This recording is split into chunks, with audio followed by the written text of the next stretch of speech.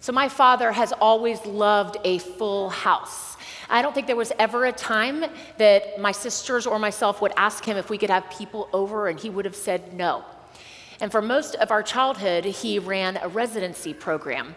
And so Christmas was a full house. He invited strangers galore. We would wake up, we would have opened our presents, and then people would just start ringing the doorbell.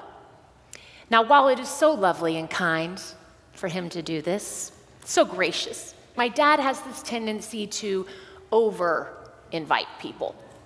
Especially now, as we are older, and most of us have to travel to go and be with my parents.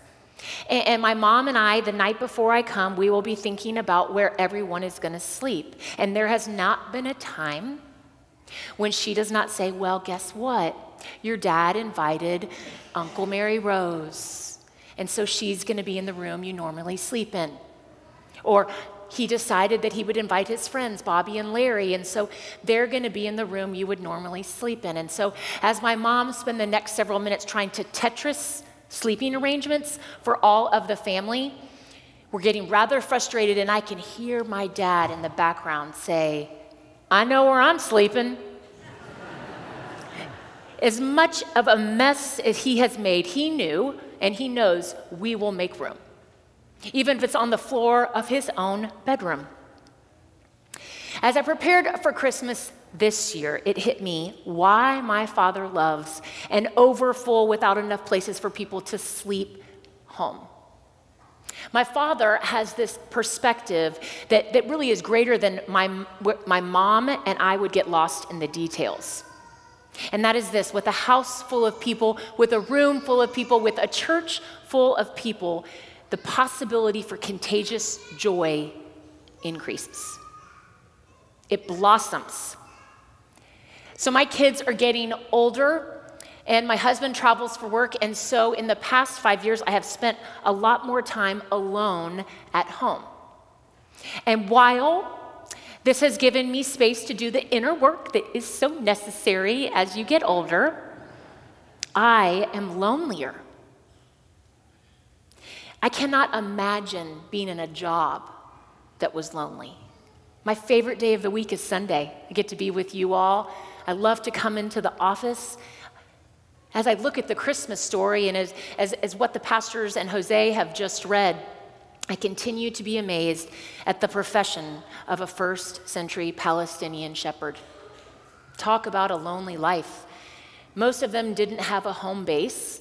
They would have been nomads and traveled on the outside of the Palestinian wilderness from place to place, but not in cities.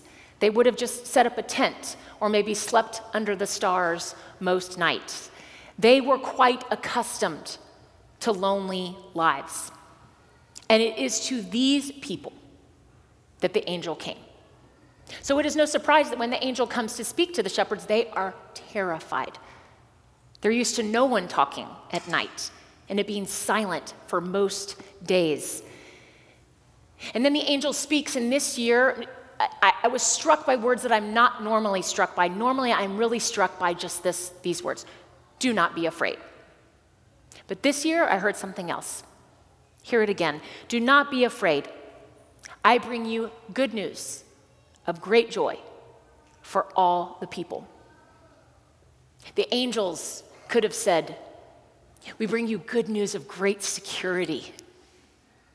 We bring you good news of great health, good news of great wealth, good news of an established future. Nope, just joy. And if there is one word that I think describes what it really can mean to be in an alive relationship with Jesus, it is that word. It is joy. Now, to be sure, it is not happiness. Happiness is really determined by the circumstances of our lives. I would be happier if I was on vacation and didn't have to do as much laundry. I would be happier if I hadn't cut my hand trying to clip my dog. I would be happier if the Georgia Bulldogs were in the championship bracket, which they should be. But joy, this is something wholly different. The author and theologian C.S. Lewis says it like this.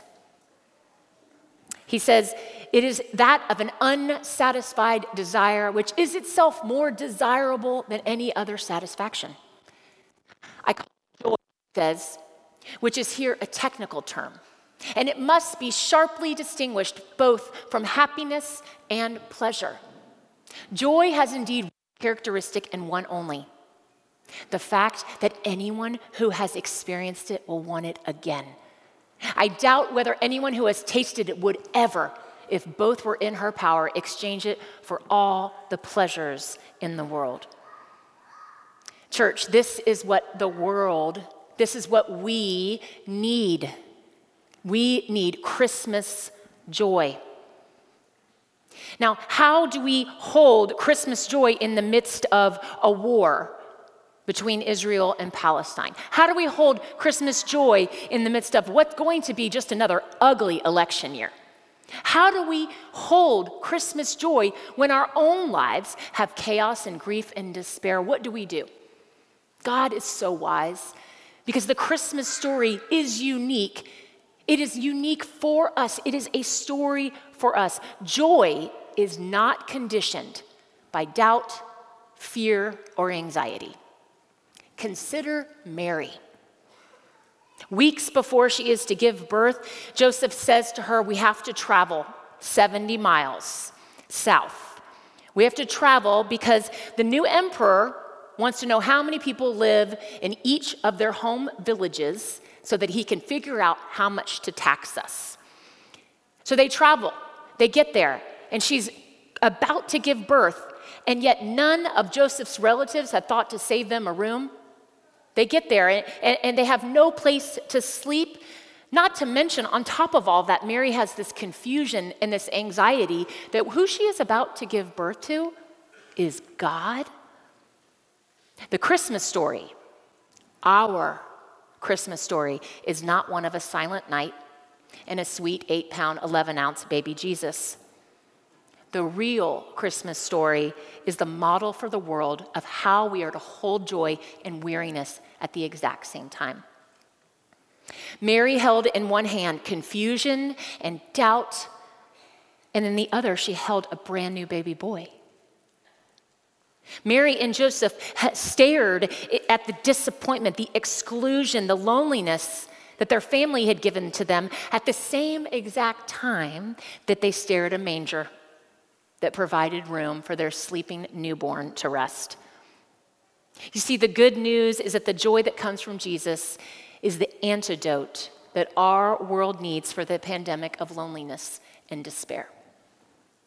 There is this incredible resource I highly recommend to you all. It's called the Yale Center for Faith and Culture. And they just take different topics and that affect our everyday lives, but then add faith into it. And there's this incredible interview between one of their Yale professors. His name is Dr. William James Jennings. And he talks about the uniqueness of Advent joy. And this is what he calls it. Joy is an act of resistance against despair and its forces. And joy in that regard is a work that can become a state that becomes a way of life. He goes on to say, despair wants to make death the final word. This is what we sometimes believe. He says, not death as in simply the end of life, but death and all of its signatures. Death, war, violence, debt, hatred, all the ways in which life can be strangled. So what do we do with the good news of great joy for all the people? This great joy that has the potential to literally fight despair. Jesus models what we should do. From the moment Jesus was born, he wanted to be surrounded by people. Y'all know that story where he's a young boy and his family all travel to Jerusalem for the Passover. And they're all there. And then the family leaves to head back to Nazareth. And a couple days in, like good neglectful parents, they realize that their child is not with them. Well, he didn't want to leave. He was in the Lord's house. He was surrounded by people. As soon as Jesus began his ministry, Did he immediately go and start preaching in the temple? No. After he came out of the wilderness and was tempted, the first thing that he did was surround himself with 12 people. A motley crew they were.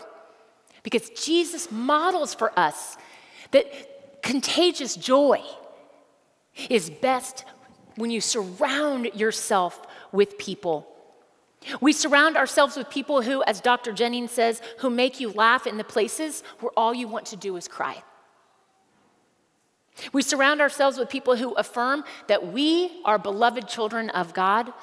Each person has an inherent worth and value. We surround ourselves with people who want to hold on to life even when there is very little that makes sense of life. And then Dr. Jennings says this: joy is the currency that people exchange. Joy is the currency that we can exchange. You surround yourself with people who share joy. We have to surround ourselves with people who get, like that old gospel song, this joy that I have, the world didn't give it and the world can't take it away. Who gave it to you? Nobody but Jesus, Jesus, Jesus. So we will be with my parents this week, and you can guarantee the house will be full. I am sure my dad has invited some people, and we will be figuring out where all of them will be sleeping. But not to worry, my mom will always make room. I pray each of us will make room for the joy of Jesus in our minds and hearts. Joy is how we can push back against despair. It is how we can resist the temptation to isolate, to wallow. Joy is the currency we as Christians can share. It can literally transform workplaces, families, schoolrooms. This Christmas, joy to the world. May it be so in my life and in yours.